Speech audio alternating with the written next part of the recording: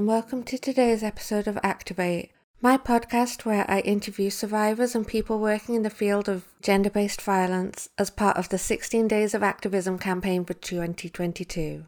Today, my guest is Emily Jacob, and we're going to be talking all about rape and sexual violence. A lot of this podcast is focused on domestic violence, but we have to recognise that rape and sexual violence is another form of gender-based violence.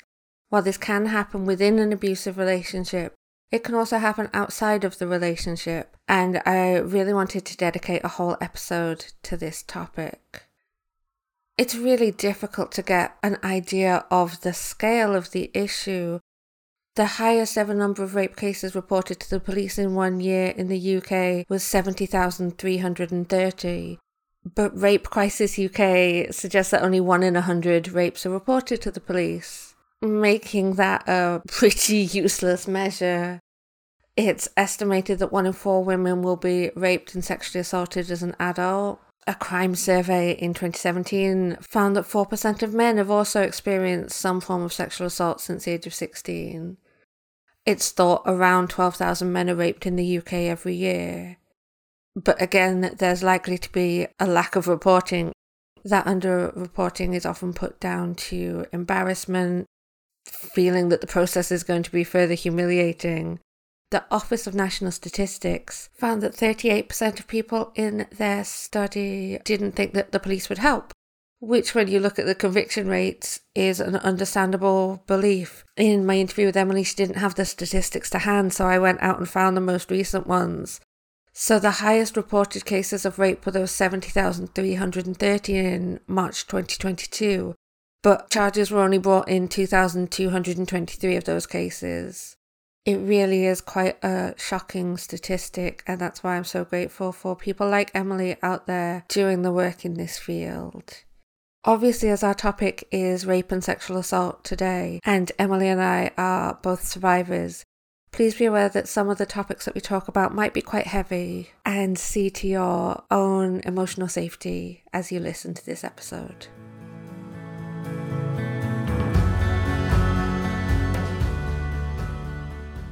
When I started writing my list of dream guests, you were right up there at the top of the list, so very excited. Thank you. So could you start by telling us a little bit about yourself? Yeah, so I'm Emily Jacob, and I've had a rather interesting life the last decade, or just more than a decade or so since my divorce, I guess. I'm in a place now where I feel like I'm doing good work and have purpose, which I never had before. My company is Reconnected Life, and I'm a coach, and I help women like me who've experienced rape and sexual violence, and I help them to move past their past, go from living one day at a time and barely surviving to feeling like they are thriving and really living a full whole life that's totally reconnected. So that's the work I do with clients one-to-one, and also working with charities now as well, helping them to provide help to their wait lists through online self-help psychoeducational program called Taste of Recovery. When I went to Newcastle Women's Aid, one of the big thoughts that was in my mind is that domestic abuse didn't happen to people like me. Did you find the same through your journey and for the people you coach, that there is this idea of it not happening to people like us? Absolutely. I actually only recognised my marriage as being abusive several years after my divorce and into my recovery treatment for the rape. But when I was raped, I thought rape was rare. I thought that rape happened to people who were not safe and mixed with the wrong crowd. I was a white, privileged, middle-class woman, newly divorced from a very small social bubble. My ex-husband had been very controlling, which I hadn't recognised at the time. I thought it was normal behaviour for a marriage. That's just how it is, right? Yeah, just how it is. He has a temper, and so you do your best to make sure he doesn't shout at you. Again, he was never violent towards me. But, as I said, my psychiatrist said I had levels of disassociation of someone who'd been in a war zone, and that didn't happen from the rape. That happened from the 10-year marriage. But yeah, when I was raped, I was just like, oh, this rarely happens. I thought that it would be in the newspapers that there had been a rape in Fulham. And it shocked me that it wasn't. It was, as soon as I started telling friends, lots of them started telling me that it had happened to them. And I started to have my eyes open that this does happen to everybody. And I felt that because it only happened to people who had put themselves in bad situations, that, it was my fault because I'd been drinking and had trusted this man. And the myths around rape and sexual violence are absolutely poisonous in the survivor's journey to healing, because this is my hypothesis, Anna, that the self-blame is just as hard or even harder to overcome than the trauma itself very often. Like, I'm letting that sink in. Say it again, the self-blame. The self-blame is just as hard or sometimes harder to overcome than the trauma itself in the recovery journey. Wow. I think that's an excellent hypothesis. I'm reevaluating things about my own story as we speak. It's the stories we tell ourselves inside our heads, I think, which are often our biggest battle inside. So, as you know, I live with chronic pain. I have MS. And, they teach a lot when you're dealing with chronic pain that it's the secondary pain which is causing the most difficulty. And I think self-blame is kind of that secondary pain from trauma. And it's the stories that we're telling ourselves about the pain, about the trauma, that cause us the most distress and can get in the way of the healing. And one of the biggest things that I found to deal with in my recovery was those moments where I was sharing my story and being met with other people's opinions on it as well. And I think that really fed into the shame and the self-blame I was feeling. Yeah, totally. When we share and we're not heard compassionately, that can set us back so much. I can't remember the statistics at the moment, but off the top of my head, it's somewhere in the region of 20% of women who have been raped don't tell anyone, not even their closest friend. Mm-hmm. And often when you do tell friends, if you tell the first person you tell and they go, well, you shouldn't have done that, you shouldn't have gone out with him, you shouldn't have trusted him, you should have said something at the time, then that can stop people from then sharing with anyone else. Mm-hmm. I lost at least a third of my friendship group when I shared with people because of the way they responded, that basically fed back those self-blame myths back at me. It's absolutely disastrous not to receive the compassion and empathy and support from someone when you disclose for the first time. And yet, when you can share in an environment that is compassionate and empathetic and supportive and non-judgmental, that's when the burden you're carrying inside becomes so much less, and you start to be able to connect into other people who understand and who get it, and you can feel that connection again. I totally resonate with what you were saying there. For the first year after leaving my ex-husband, didn't tell any of our mutual acquaintances why I'd left. I just kind of did the usual, sometimes marriages don't work out and this is better for both of us. And the moment when I started talking to mutual friends about it was the moment that I was met with the most criticism and had that mass shedding of friends like you described. And it was really painful. Like you said, it's so important to be able to share what's happened to you in the safe environment. But it also leads me on to thinking about the criminal justice system and how the experience of that can also be disempowering for survivors. Oh my God, yeah. The statistics are just shameful.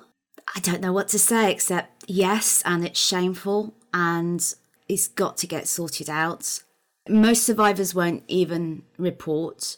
And then the rates of people going through, the police referring to CPS, the CPS deciding to take on the Tuohy case and then actually winning in a trial. I don't have the figures to hand, but we know that they've been going in the wrong direction.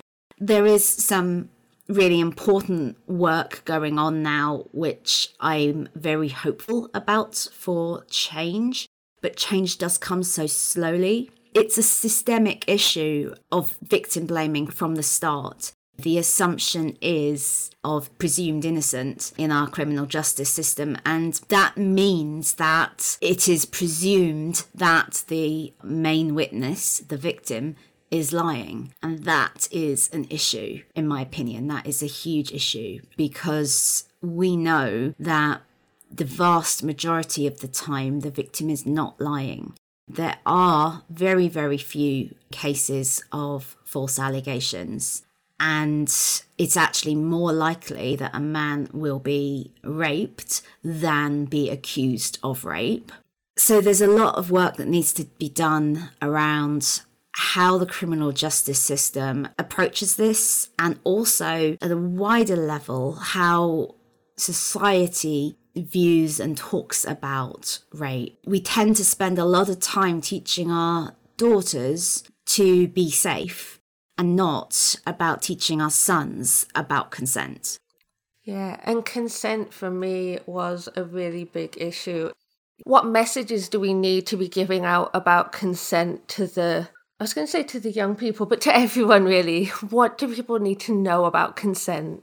Consent needs to happen joyfully and enthusiastically. I think enthusiastic consent is what we are aiming for here. And if you are not receiving enthusiastic consent for what you're doing, and even if what you're doing is just hugging someone, if they are pushing away from you, if they are not joining in that hug, if they're flinching away, don't hug them. We need enthusiastic consent for any kind of body-to-body touching at every stage of the connection. If we don't have that, then we need to check in and say, okay, what's going on here?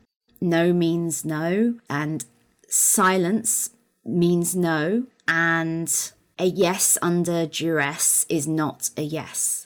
And this goes into, I'm kinky, and this goes into the kink community too. And, a submissive needs to be enthusiastically consenting, even in a consensual non-consent environment, which exists. But that is enthusiastically talked about in advance. And the person who's, you're playing with needs to know the signs, which means that enthusiasm is gone in a way that's no longer acceptable. We often talk in the kink community about we have the communication skills to talk about consent because we are very much based on informed consent, understanding risks, understanding consequences. And yet we also have, like all communities, we have people hiding in plain sight who are abusers. But so I think that everyone needs to understand enthusiastic consent is what we are aiming for. And sometimes you hear often straight hetero men complaining about the need to check in because they don't think it's sexy. Oh my God, consent is so sexy. You can make it really, really thrilling to be continually checked in with about, are you still okay with this? I love that. I feel like that needs to be a t-shirt, like consent is so sexy, Emily Jacob. I don't think I was the first to say it, but thank you. But yeah, consent is sexy. Yeah. Well, thank you so much for coming on the podcast. I value you so much, so I'm so thankful for you. Ditto. I'm honoured and humbled that you think this way about me. Thank you for having me on this podcast.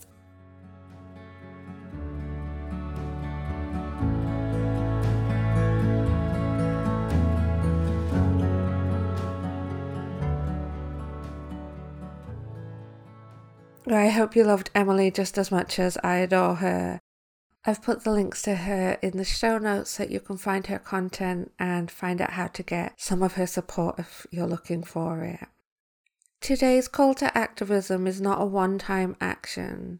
It's something that we can be doing day in, day out, whenever the situation arises. I'm so conscious that in the Western world, We have a rape culture. We have a culture of victim blaming. You only need to look at the publicity around the Amber Heard Johnny Depp case to see that whoever was the victim in that situation, it's not my intention to pass judgment either way. We have a culture, like Emily said, where victims are blamed and questioned and harassed, and jokes are made that perpetuate this culture, perpetuate sexism.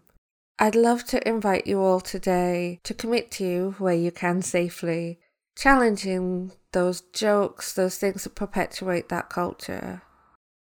I think it's particularly powerful when people do intervene. We all have the power to call out rape jokes, even just to not laugh. I know in the past I've laughed uncomfortably at jokes that have made me at the time feel very uncomfortable, but done it to ease a social situation. But I think now is the time where we really need to be delegitimizing sexual violence and taking away the punchline in those moments. I've put some links to how to do this in the show notes for anyone who wants to take this action but doesn't necessarily know what they would say in those moments. Tomorrow my guest is Dr. Susanna Petche. Susanna is both a medical doctor and a trauma expert, and we'll be discussing the wider context of trauma and the impact that it can have on our bodies. It's another great conversation, and I look forward to sharing it with you tomorrow.